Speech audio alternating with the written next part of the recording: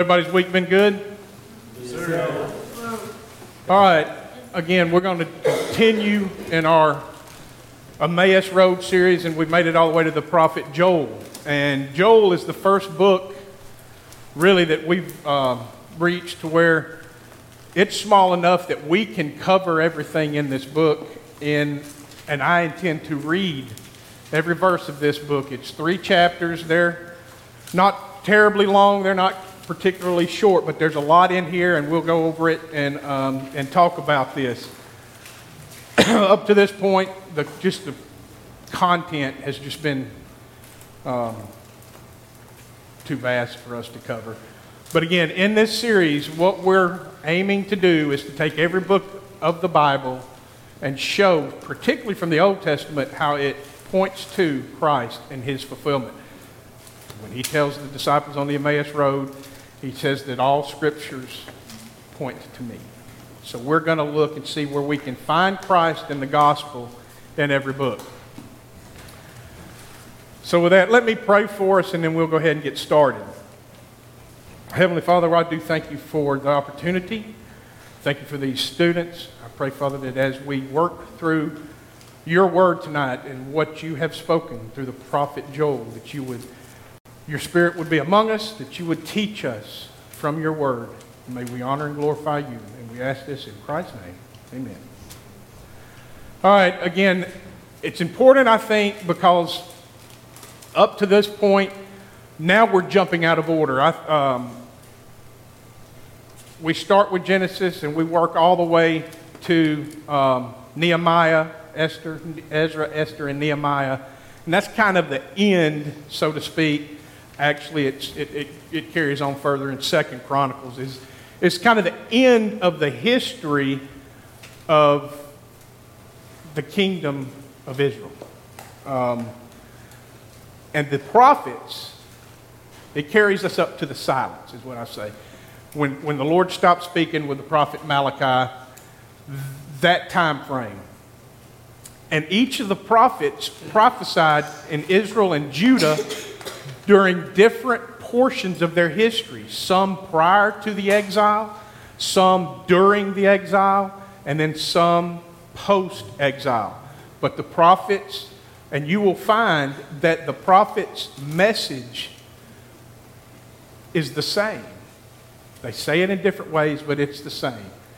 So there's a pattern that is established by Scripture. It's established throughout the historical narratives, and it's established in the prophecies. So, again, a brief history, real quick. We start out, and something has gone wrong in the garden. God creates everything. He says it's good. He says it's very good. And then sin, and we fall. And at that point, we're looking for the one that is promised that will crush the head of the serpent, which is Satan. So we progress along, and God raises up people, and we highlight them. He raises up from Adam, we get Seth.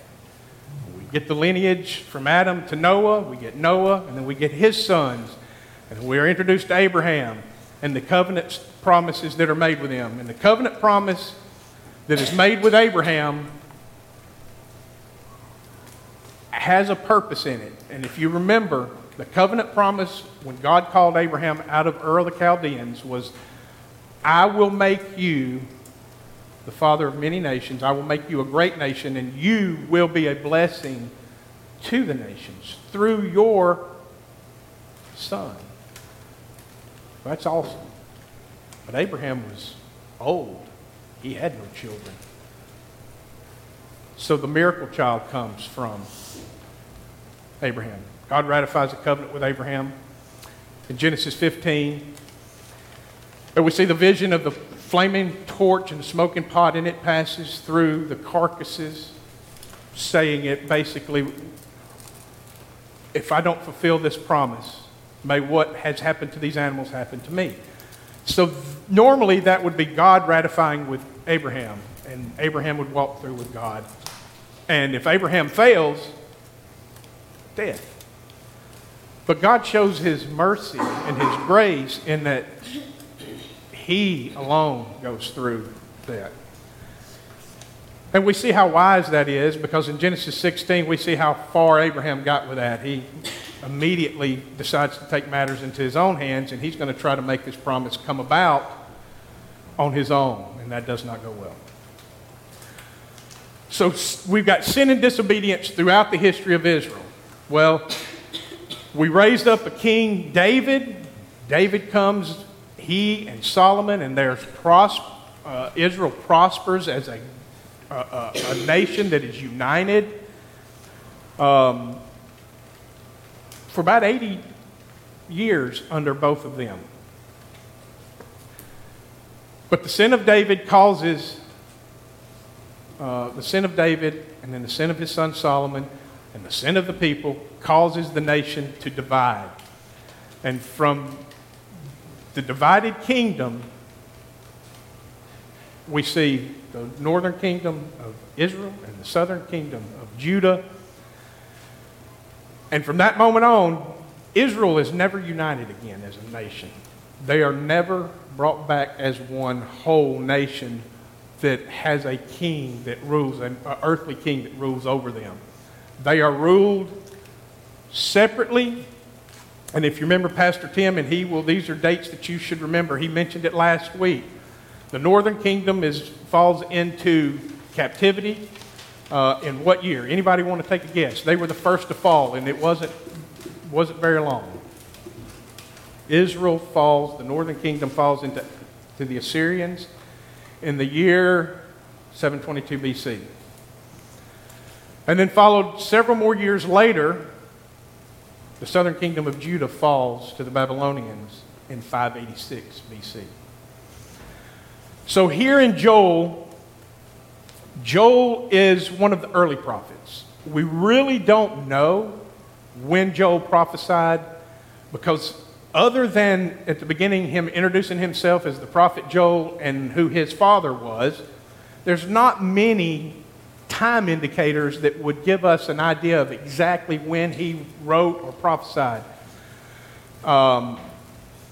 Most of the evidence is prior to or during, or prophesied to Judah prior to their exile, but after the Assyrian exile from the northern kingdom. So scholars have it anywhere from the 9th century BC, which would have been in the 800s, to anywhere to as late as the 5th century, which would have been post-exile. But we're going to go with, I believe it was sometime prior to Judah being led into captivity, but that it would have been after the fall of the northern kingdom. So let's start. Joel chapter 1. The word of the Lord that came to Joel, the son of Pethuel. Hear this, you elders. Give ear, all inhabitants of the land. Has such a thing happened in your days, or in the days of your fathers? Tell your children of it, and let your children tell their children, and their children to another generation. What the cutting locust left, the swarming locust has eaten. What the swarming locust left, the hopping locust has eaten. And what the hopping locust left, the destroying locust has eaten. So at this point, we're getting, what does locust bring to mind for you? Go ahead, Aiden. Destruction, okay. Where in the Bible have we seen locusts before? Well, there's more than one, but it's kind of a big time. Go ahead, Lydia. In Egypt. Egypt, okay. That's correct. Well, what are locusts? What does their damage, what are they damaging? Indeed they are. So here we're using imagery. I believe here that Joel is actually describing a physical plague of locusts that has eaten and that does what locusts do. They eat vegetation. They lay waste to land. If you have a swarm and a plague, which is many, just like in Egypt, they eat and destroy everything. In our day, that would be difficult because we are not as agricultural as a society as they are, but we still rely on people planting crops for us to eat. We're just not all involved. We don't have our own gardens at home that we feed ourselves with. But in their day, when you eat the crops and it was destroyed, it's a problem. It is a big problem. So continuing, he says, "Awake, you drunkards, and weep and wail, all you drinkers of wine, because of the sweet wine, for it is cut off from your mouth." What wine comes from? Grapes. Locusts destroy land and destroy the crops. There's no more wine. So he's calling them to lament, to weep and wail, you drunkards. You can no longer numb your pain and mask your sin with drink, by being drunk, because the locusts have destroyed your ability to have wine and become drunkards. Now he's going to shift. The metaphor of locusts will be shifted right here in verse 6. "For a nation has come up against my land, powerful and beyond number. Its teeth are lion's teeth, and it has fangs, the fangs of a lioness. It has laid waste my vine and splintered my fig tree. It has stripped off their bark and thrown it down. Their branches are made white." Okay, we'll stop right there real quick. Again, this is an actual, I believe what he's saying is, again, actual plague of locusts, but he also uses this metaphor of locusts, and this is common also in Scripture, of a great army and nation. And he will use these mixed metaphors that are actually destroying and doing the same thing. Because in that day, when a nation would invade another nation, not only would they kill the people and take captive the people, but they would also remove and destroy their ability to live and have commerce. So they would, what the locusts don't destroy, they would destroy. That kind of thing. It's total destruction, whether it's physical locusts in a plague or an actual invading army. And he is talking about this invading army, and I believe this is, again, talking about the Assyrians. Also keep in mind, we're in prophecy. There is going to be imagery and language, okay? This army of locusts or an actual nation coming against them, does it actually have lioness sharp fangs? It's illustrative of their power and their might and their viciousness, okay? Prophecy uses imagery to convey an actual and a physical reality, physical and spiritual realities. Verse 8, "Lament like a virgin wearing sackcloth for the bridegroom of her youth. The grain offering and the drink offering are cut off from the house of the Lord. The priests mourn, the ministers of the Lord. The fields are destroyed, the ground mourns. Because the grain is destroyed, the wine dries up, the oil languishes. Be ashamed, O tillers of the soil. Wail, O vine dressers, for the wheat and the barley, because the harvest of the field has perished. The vine dries up, the fig tree languishes, pomegranate, palm, and apple. All the trees of the field are dried up, and gladness dries up from the children of man." Again, with this destruction, it tells them to lament. Why? Because in part of their worship, the temple worship that was set up back in the wilderness with the wilderness generation from the children of Israel being brought out of Egypt into the wilderness, and God makes a covenant with them in the wilderness, gives them the law, and gives them the tabernacle system at the time that will become a physical building once they reach the promised land. Grain offerings, drink offerings, livestock offerings, all of these were needed to go to the temple to worship God. Those have been removed now. So the Lord says, lament like a virgin wearing sackcloth. And sackcloth is, again, they would sackcloth and they would tear their garments or rend their garments in sackcloth. It was indicative of mourning. So this is what he's telling them. This is judgment. This is what you are to tell the people now. But what does he say back in the beginning? He says, and let your children tell their children. Tell it to your children, and let their children tell their children for 4 generations. Tell what the Lord has done among you. And again, an interesting note, we mentioned the locust plague back in Egypt.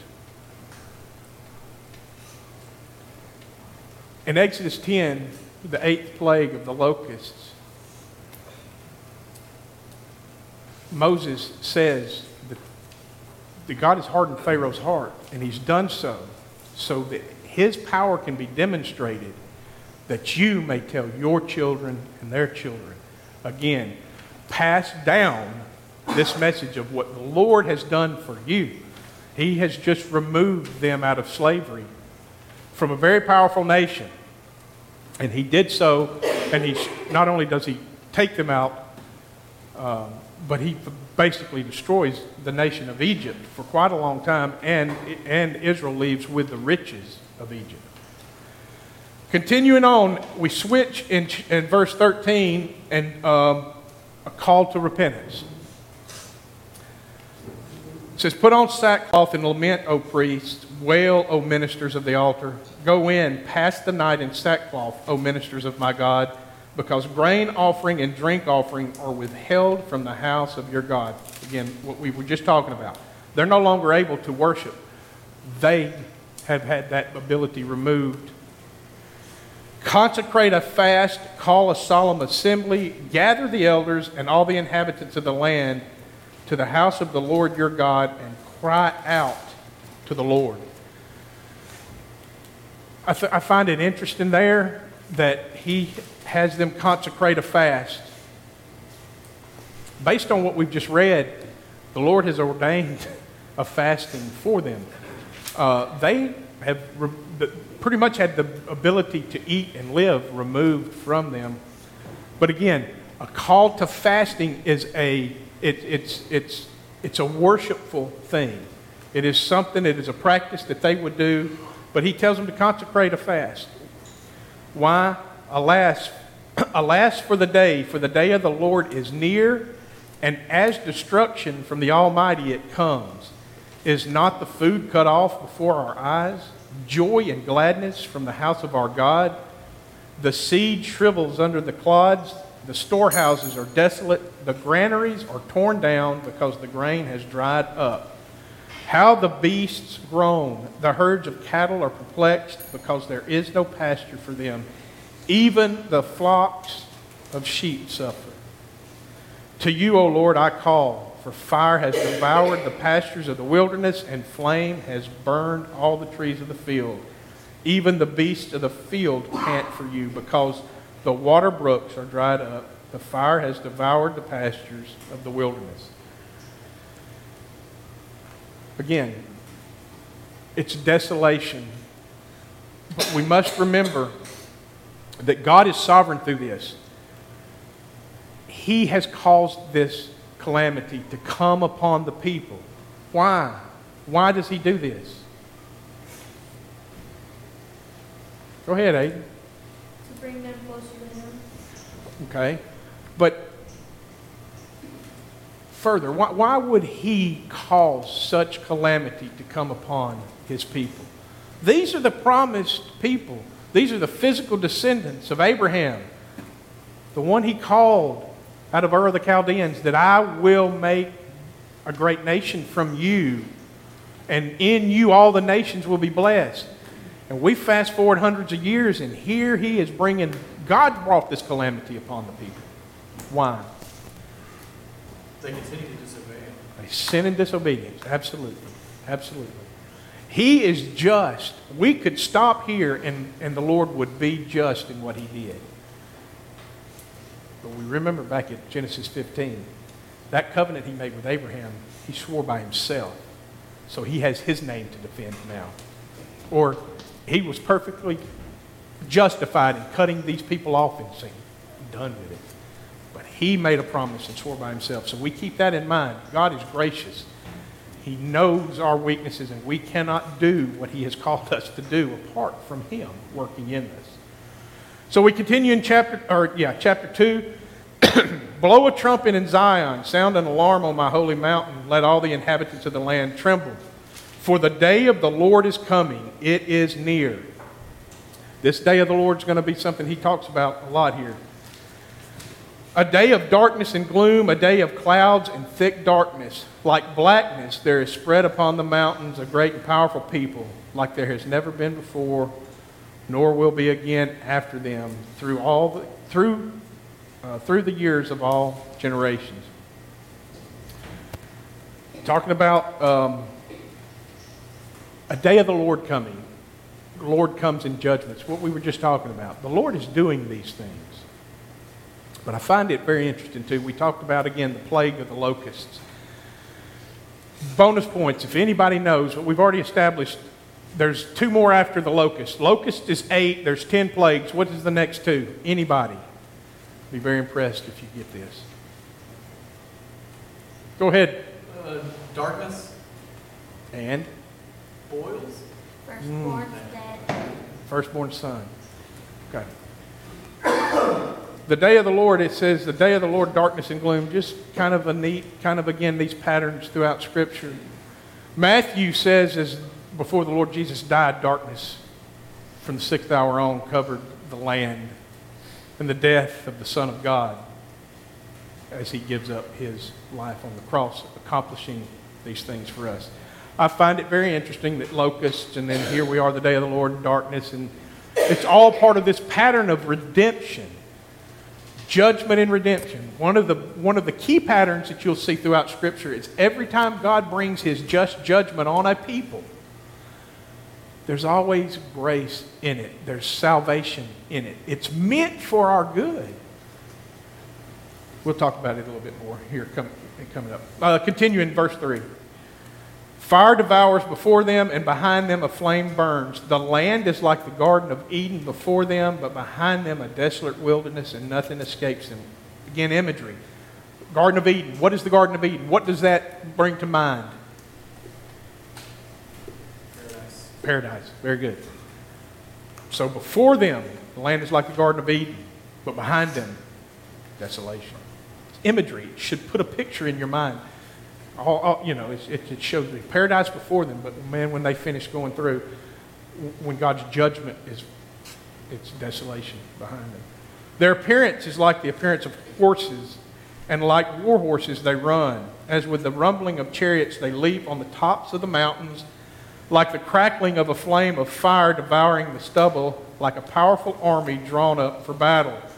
Before them, peoples are in anguish, all faces grow pale. Like warriors, they charge. Like soldiers, they scale the wall. They march, each on his way. They do not swerve from their paths. They do not jostle one another. Each marches in his path. They burst through the weapons and are not halted. They leap upon the city. They run upon the walls. They climb up into the houses. They enter through the windows like a thief. The earth quakes before them. The heavens tremble. The sun and the moon are darkened, and the stars withdraw their shining. The Lord utters His voice before His army, for His camp is exceedingly great. Who executes His word is powerful. For the day of the Lord is great and very awesome. Who can endure it? Again, all of this was imagery. But if you notice, we're talking about the destruction of what I believe he's talking about is the Assyrian army. But whatever army that comes in judgment on a people, it's the Lord's army. It says it's His army. The Lord utters His voice before His army. His army is the one that is causing this because He is the Lord over everything. He is the Creator God. He is sovereign over everything. So even the wicked is under His control in that they don't operate outside of His ability to stop it or use it. And in this case, He's using a wicked nation to execute His justice upon His people. Verse 12, now we get a call for them to return to the Lord. Yet even now, declares the Lord, return to me with all your heart, with fasting, with weeping, and with mourning, and rend your hearts and not your garments. Return to the Lord your God, for he is gracious and merciful, slow in anger, and abounding in steadfast love, and he relents over disaster. Again, we talked about the sackcloth back there. Part of their mourning ritual was rending their garments and putting on sackcloth and ashes. He asks them to rend your hearts.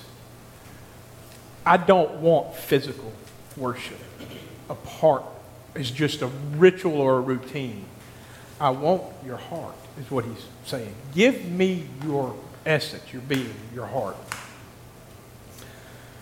Who knows whether he will not turn and relent and leave a blessing behind him, a grain offering and a drink offering for the Lord your God. Blow the trumpet in Zion, consecrate a fast, call a solemn assembly, gather the people, consecrate the congregation, assemble the elders, gather the children, even nursing infants.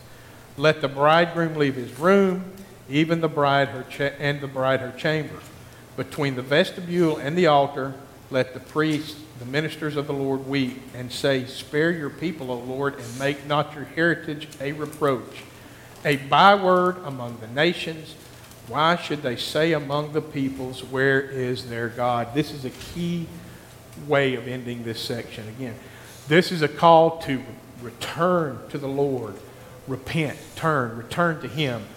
The God that brought your fathers out of Egypt. The God that brought your people through the wilderness, who has made you this great nation. The God that you have forsaken, return to him. But it's repeated all of the time. The people say, when they are met with this. It was told to Moses in the wilderness. He said, Moses comes down off the mountain and I'll just start over. God said, I'll just start over. And Moses pleads with him, very similar to what he says here. Why should the nations say among the peoples, where is your God? Back in this day, nations had gods associated with it. We don't have that today. But each nation would have a deity. And as nation conquered nation, you were forced to adopt that deity. So it's not an uncommon thing that with each unique nation, they had a particular god, a deity that they worship. Now they're all false, except for this one. So if they are defeated, what are the nations going to say? So your God must not be very powerful because we defeated you. Why couldn't he fight on your behalf? That's the way they thought. When they were successful, their God was defeating their enemies before them. But we have the scripture that shows very clearly that God is using those armies for judgment, but he delivers his people. And we don't have time to get into it, but there's actually a story in the next that is referred to in the next chapter. It's quite fantastic from, again, these old boring books of the Old Testament that we tend to read through, but it's pretty awesome stuff. Again, y'all remember the walls of Jericho? How did the walls of Jericho fall? Anybody, real quick? How? The people marched around them 7 times for a couple days. And at the end, they all yelled really loudly. Yeah. Their screaming had nothing to do with it. The Lord dropped those walls. That's the God we serve. 18, then the Lord became jealous for his land and had pity on his people. The Lord answered and said to his people, behold, I am sending to you grain, wine, and oil, and you will be satisfied. And I will no more make you a reproach among the nations. I will remove the northerner far from you and drive him into a parched and desolate land, his vanguard to the eastern sea and his rear guard into the western sea. The stench and foul smell of him will arise, for he has done great things. Fear not, O land, be glad and rejoice, for the Lord has done great things. Fear not, you beasts of the field, for the pastures of the wilderness are green, the tree bears its fruit, the fig tree and vine give their full yield. Be glad, O children of Zion, and rejoice in the Lord your God, for he has given the early rain for your vindication. He has poured down for you abundant rain. The early and the latter rain as before. Again, a few things. We've already read it a few times. Zion is known as a hill, or it's synonymous in Scripture with Jerusalem or Israel. Okay, that's what children of Zion, that's what that's referring to. But if you notice here, we're getting this reversal of what the plagues have done. He has started to repair, and we're going to continue to see the Lord will repair, that's His grace, repair what He has allowed the locusts and the armies to destroy before them in their judgment. His grace is shown. The threshing floor shall be full of grain, the vat shall overflow with wine and oil. I will restore to you the years that the swarming locust has eaten, the hopper, the destroyer, and the cutter. My great army which I sent among you, you shall eat in plenty and be satisfied, and praise the name of the Lord your God, who has dealt wondrously with you. And my people shall never again be put to shame. You shall know that I am in the midst of Israel, and that I am the Lord your God, and there is none else, and my people shall never again be put to shame. Again, we're talking about prophecy. God is restoring this. The judgments we read in chapter 1 and this restoration here in chapter 2 also, just as a note, another key chapter, there's a lot of key, all of the chapters of the Bible are important, but Deuteronomy 28 is the second giving of the law, and God tells the people of Israel, says, if you obey me, this is the blessings for obeying me. And He lays them out. And that's what these look like. It's very similar to what this is. You will have plenty. You will live in abundance. But if you are not obedient, if you disobey my law, if you turn from me, this is the curses for doing so. And what we read in chapter 1, very similar to what we just read, is it's awful stuff that will come upon this people if they disobey the Lord. So, again, there's patterns in this. You know, Pastor Tim last week mentioned, and he's absolutely right, a systematic theology is good. We need the Bible, and we need to understand what's in the Bible. But a systematic theology is another good study tool for us to have to kind of categorize things. What does the Bible say about sin? What does the Bible say about the church and the role of whatever? It systemizes that and puts it in categories for us to use as a study tool. Go, I know it's in here somewhere. Well, you can go to something like that and have it. But I think another really good study tool, and I think and these more than anything bring out the richness of what God is doing in Scripture and throughout human history, is a biblical theology. And it takes these patterns and themes that we see throughout Scripture, and it builds upon them, and it shows this imagery. And it's, again, this is a great drama, and we are in the midst of a great drama, and it has been orchestrated by the Lord. Again, He's sovereign. He's already at the end. He knows the end from the beginning. He's there. He's orchestrating everything. We don't know what it is, but He's given us clues. He's given us hints. All right, moving on. This should sound familiar to us. We should have heard this many times. 28. And it shall come to pass afterward that I will pour out my Spirit on all flesh. Your sons and your daughters shall prophesy. Your old men shall dream dreams. And your young men shall see visions. Even on the male and female servants in those days I will pour out my Spirit. Does that sound familiar?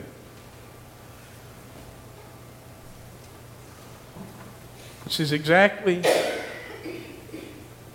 what the Apostle Peter preached at Pentecost in Acts 2.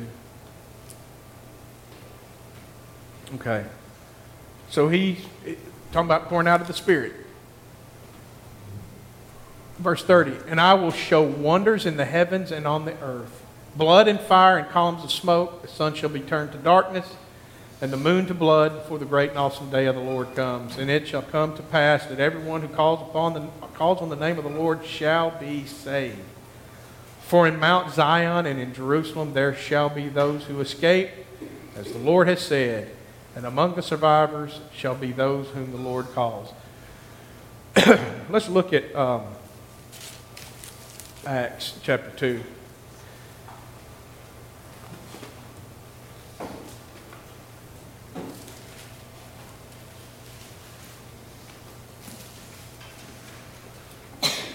Excuse me. Again, this is a prophet, and if we know sometime as many as 800 to almost 900 years prior to where we are here in Acts, and the Apostle Peter uses this right out of the gate in his sermon. Starting in verse 14, it says, "But Peter, standing with the 11," let me back up. The people are accusing, there's the sign of tongues. There's people from all nations that have come back to Jerusalem. And they see these men stand up and they speak, and they're hearing them speak in their native tongue, and they can understand them. So they accuse them of being drunk and filled with new wine. Peter, standing with the 11, lifted up his voice and addressed them. "Men of Judea and all who dwell in Jerusalem, let this be known to you, and give ear to my words. For these people are not drunk, as you suppose, since it is only the 3rd hour of the day. But this is what was uttered through the prophet Joel." And he goes on to say what we just read in the prophet Joel. A good rule of thumb in trying to figure out when prophecy is fulfilled, if the New Testament quotes the Old Testament and says, "Brothers, no," under the inspiration of the Holy Spirit, the Apostle Peter says, "No, brothers, they're not drunk as you suppose. But this is what's happening. What the prophet Joel said, this is what you're seeing. He's poured out His Spirit. His Spirit has descended upon the disciples. They are speaking. And who's present? The nations. All the nations of the earth are represented in Jerusalem, and they hear the men speaking and proclaiming Christ in the gospel. All the nations hear this gospel. They're not drunk.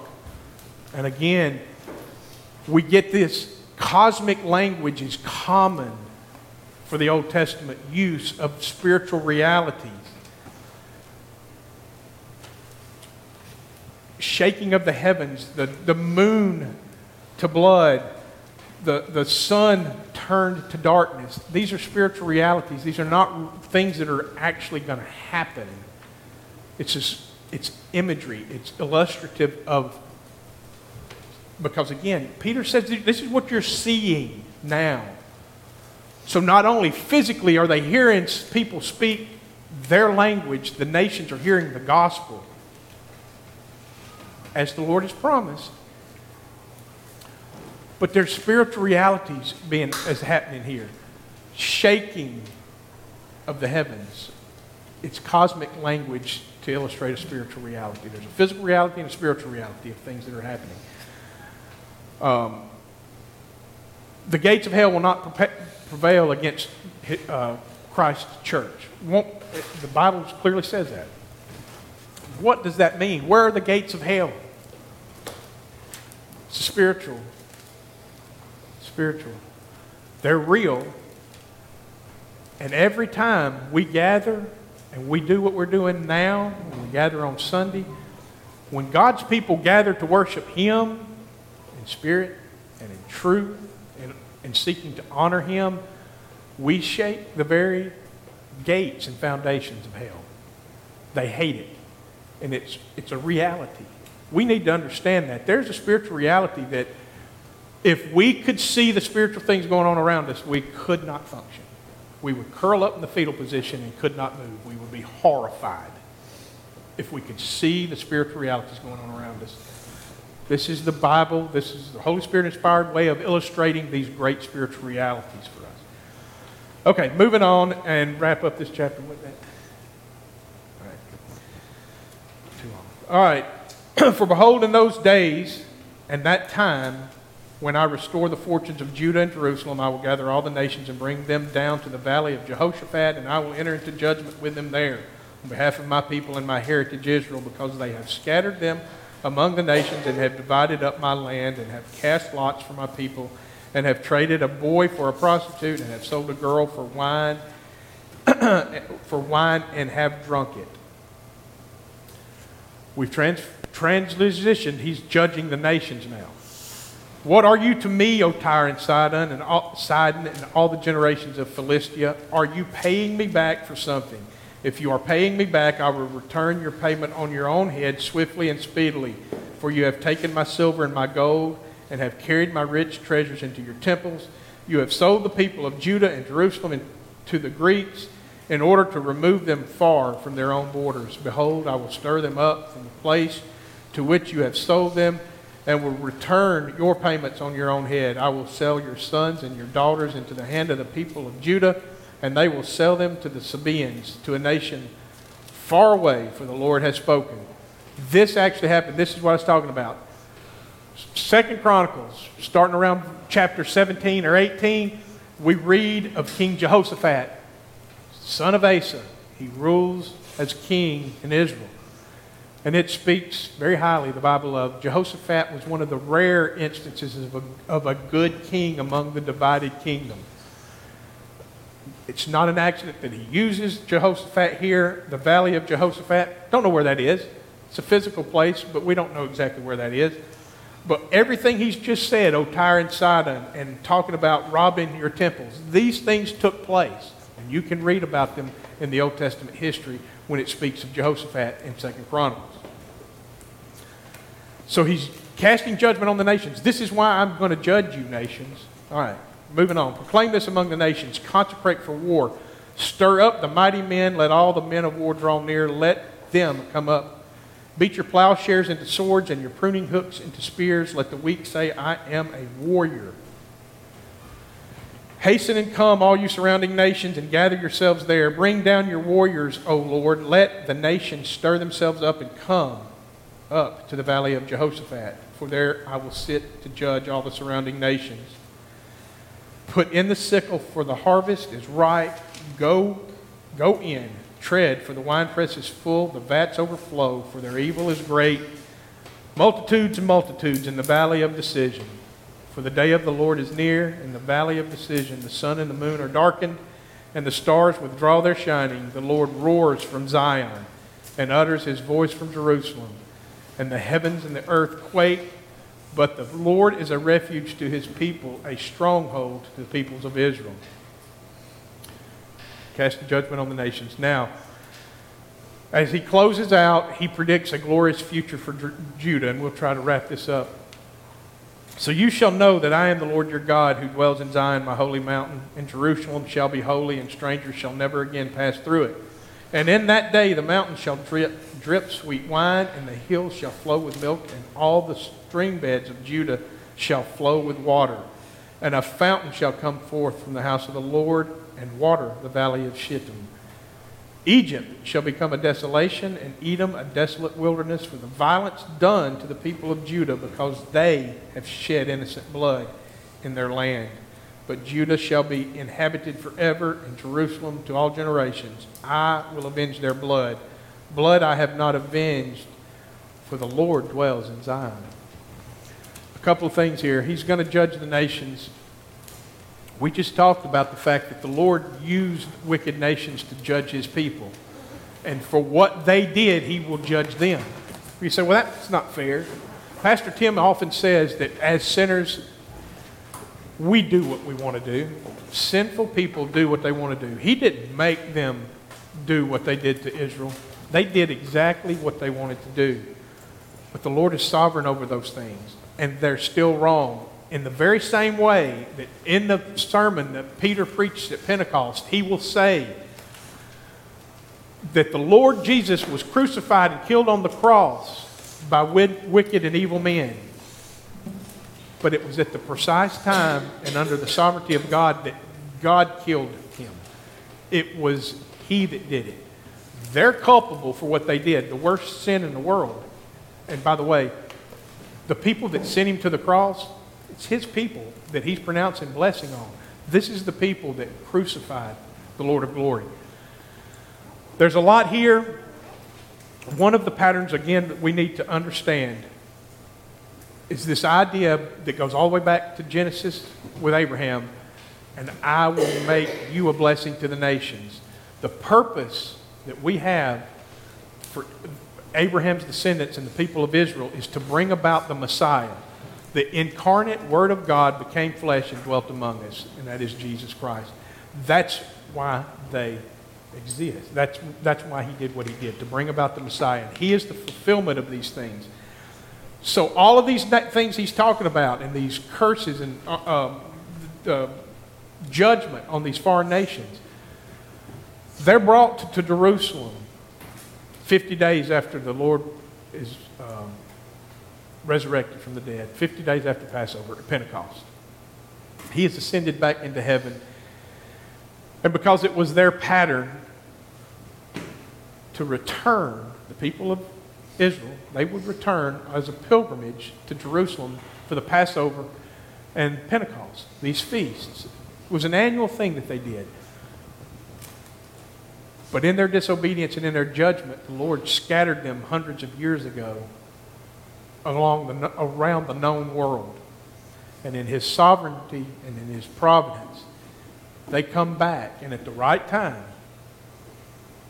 on the Passover, the Christ, the Lamb of God, dies. And they hear the gospel on that Pentecost morning as He brings the nations. And that pattern has been established, and it continues to this very day. How does the Lord conquer the nations?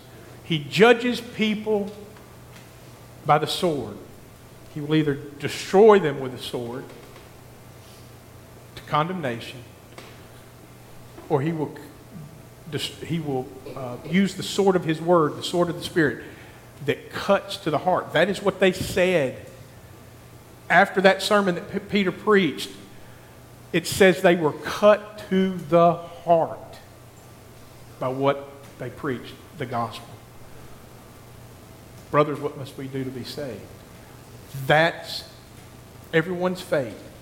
The nations will be conquered through destruction to eternal damnation, or they will be conquered by the word of the gospel of what Christ has accomplished as He brings the nations in to His holy temple, which is the church, the people today. It's a pattern He's establishing, and He's communicating something.